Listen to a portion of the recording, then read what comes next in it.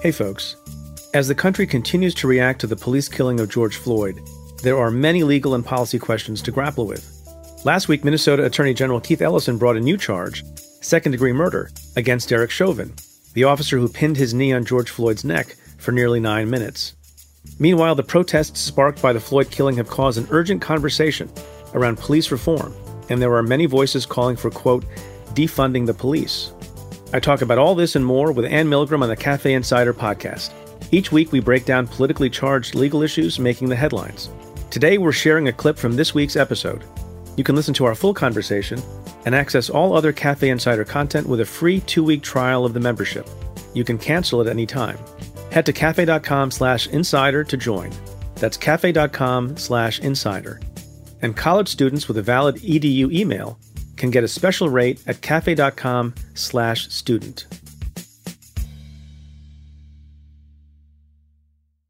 There is a new slogan that has gotten a lot of attention that some people are using, particularly in Minneapolis, and that is defund the police.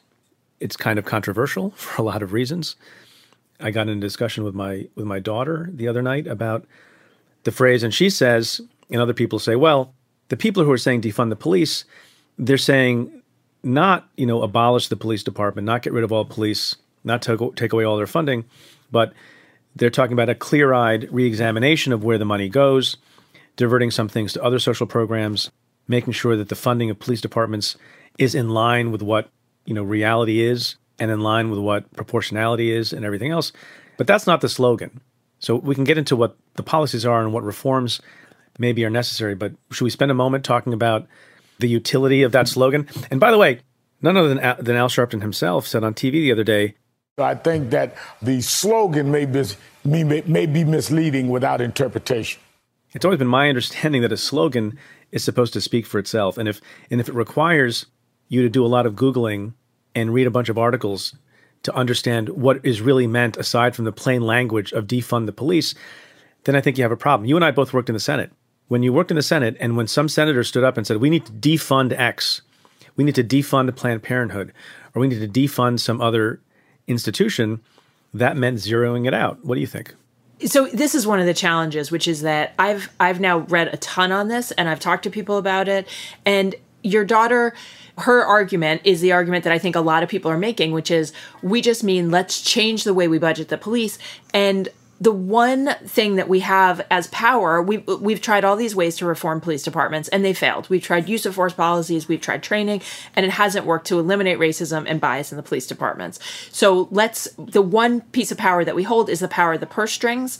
The city council, the residents of a community, we pay for the police. Let's control that. And by the way, it is a reframing, if we want to talk about our political experience, it is a reframing of the issue away from the reforms of the past, which were all put on top of the existing ways that police departments run. So meaning, okay, let's change the training, but let's keep basically the piping and the foundation of the police department the same, right? So we're not really changing the infrastructure. We're changing some of the things that the department does. How do we do discipline? How do we do training? And this is an argument of like, let's grab the reins and let's wholesale revisit what do the police do and what are we paying for? And should we be paying for police departments that are actually a threat to Black lives in the United States? And so there's an argument in that framing that I think is really powerful to basically say, stop talking about training. Look, even a lot of people that I really respect, when this first happened, they came out talking about training and about, use of force policies.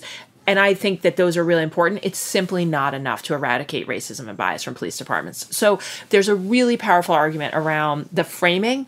The problem on the defund the police issue, in my view, is that it is being pushed not just by people who are making the argument, which I think is a powerful one, of let's take the purse strings, let's actually pay the police to do the things that police need to do, and let's take everything else out. If there's a call for somebody who needs help with addiction, let's send a counselor. If there's a homeless individual on the street, let's send somebody who does a social worker who does homeless services. That makes a lot of sense, which is, when do you send a gun and badge, and even then reforming the way that the gun and badge works, but understanding that we can separate out a lot of the police powers and frankly de-escalate a lot of the ways in which police are interacting with communities.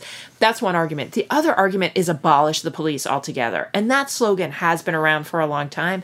It's now morphed into this version of defund the police, but there are people saying defund the police who say no more police departments. Let's go with the violence interruption model, which, by the way, is often used in addition to the police. It's used in addition to the police in Chicago, in New York City, and that's where you train and hire local community members. Some will be formerly incarcerated, and they go out and they say to the people who they think will be the next shooter, hey, don't shoot. Here's why we don't think you should shoot. There is research that shows they're effective, but only in the context that I've ever seen of being in addition to law enforcement. And so that's where I think the debate becomes a lot more problematic in my view. I mean, we did a huge amount of work to remake the police department in Camden. Ultimately, because of budget cuts, the city just couldn't sustain public safety gains. Crime was going up, and they disbanded the police department, became a countywide police force, rebuilt the police department from the ground up in a pretty radical way. They have, I would argue, the most progressive use of force policy in the country. They have civilians who now go out when there are car accidents instead of police officers. They're very much devoted to community policing. So they rebuilt a new police department and they disbanded the old one, but they didn't get rid of this idea that you need someone in a community that can enforce the rule of law. And frankly, I think, I don't know how you feel about this, but the idea of having zero police in a community, particularly a community where there could be violence, I worry a lot about people in states where there are gun laws that allow people to carry, that you could have people taking the law into their own hands. And so that version of defund the police is not the right way to think about it. But I do think that there's an argument around reframing that is very powerful and that is going to change the ultimate outcomes in communities because we're having a different conversation than we ever had. My big quarrel is with the slogan, and I think it's really problematic. And lots of people, and including people in the Black Lives Matter movement, understand that it's problematic. It also happens to be, and I hate to be so political about it, there's an election that needs to be won. And it's providing fodder to bad faith people like the president and his supporters to say something that's not true. And if it happens to be the case that the reforms being suggested, as you have just recited at some length, are reasonable and fair and proportional, that's terrific. I don't know why you shoot yourself in the foot with a slogan that can be so easily misunderstood and so easily turned against you. There's lots of things we could take away from the police department. I agree. We ask too much of police officers and police forces all the time, that which functions could be properly done by someone else or some other entity. And sometimes there are things that we want the police to do that they don't have enough funding to do. For example, I don't know that police departments have enough investigatory resources or analysts or cold case or or data. Figure out how to solve the crime as opposed to figure out how you can use the massive displays of force and have military grade weapons. If you want to take away funding from those things and put them into things that actually make people safer, I'm all for that. I think we should audit, every police department should do a self-audit and figure out what money it needs and what money it doesn't need. The problem is politically, I'm perfectly prepared. I'm not an expert, but I'm perfectly prepared to believe that police departments have bloated budgets in the same way that people have been arguing for a long time that the military has a bloated budget. And that comes at a cost to other kinds of things. It's just very politically popular to throw money at the police. It's politically popular to throw money at the military. It doesn't necessarily make a lot of sense, but I worry. There's also a big similarity between the police and the military, which is that the civilians who oversee them, in most cities it's a mayor or a city council, have no experience in those spaces. Like the president of the United States oversees the military, has no experience in the military. And so there's a huge value in that, but it also does mean that when it comes time for budgets, when a police chief says to the mayor, I need X, that money often is granted. And so I think some of this conversation is about that. But let me say two things, because I think your points are well taken.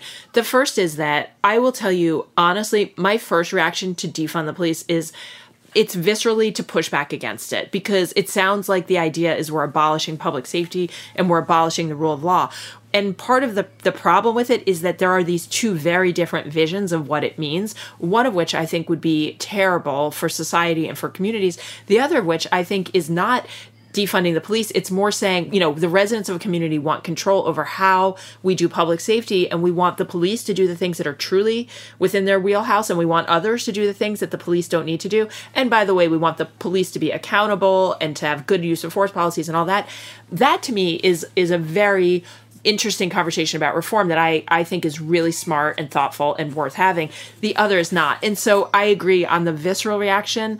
I also have an incredible visceral reaction to it. And I had to think a lot about it before I came to the position of actually also believing that, in some ways it's being used to reframe. Now, I guess one of the challenges, Preet, if you and I were thinking about like slogans and how do you name things, like it doesn't sound quite as catchy to say reallocate some of the police budget to other social service agencies needed. So I think maybe there's a point there. I do want to say one other thing though about why.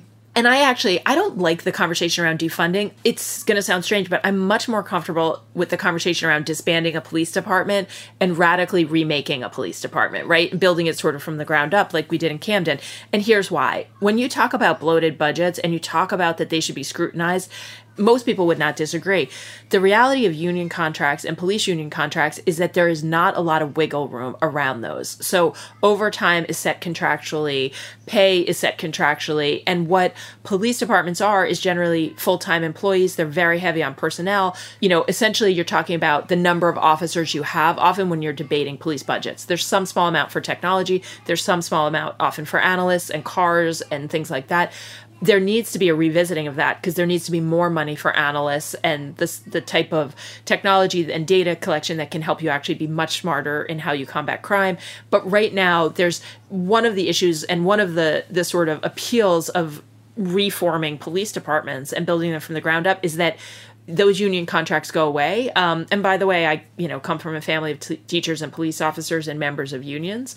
And I believe very strongly that, unions are a critical part of American society. But I also think we have to be honest about one of the reasons that we haven't seen a lot of reform in police departments often relates to these things like contracts and pushback from unions. And so, this is a national conversation about, like in Camden, it's also worth saying they formed a new union. They just were able to get out from under historically very, very difficult and costly police contracts that really put huge limitations on the ability of the department to bring institutional reforms. And so I prefer the conversation about, reforming and reimagining policing over defunding policing. But again, I understand, the anger from the protests and the rage is basically, it comes from this view of like, we pay for your salaries and, what we get is not acceptable. Look, and it comes from scene after scene after scene that we've been seeing on television and on our phones of really inexplicable and inexcusable police violence over and over again. The sort of targeting of the press, shooting rubber bullets at point-blank range.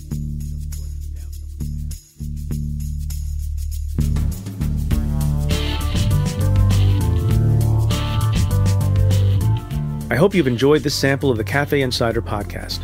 To listen to the full episode, head to cafe.com/insider and try out the membership free for 2 weeks. Interested students with a valid EDU email can head to cafe.com/student. To the many of you who have chosen to join the Insider community, thank you for supporting our work.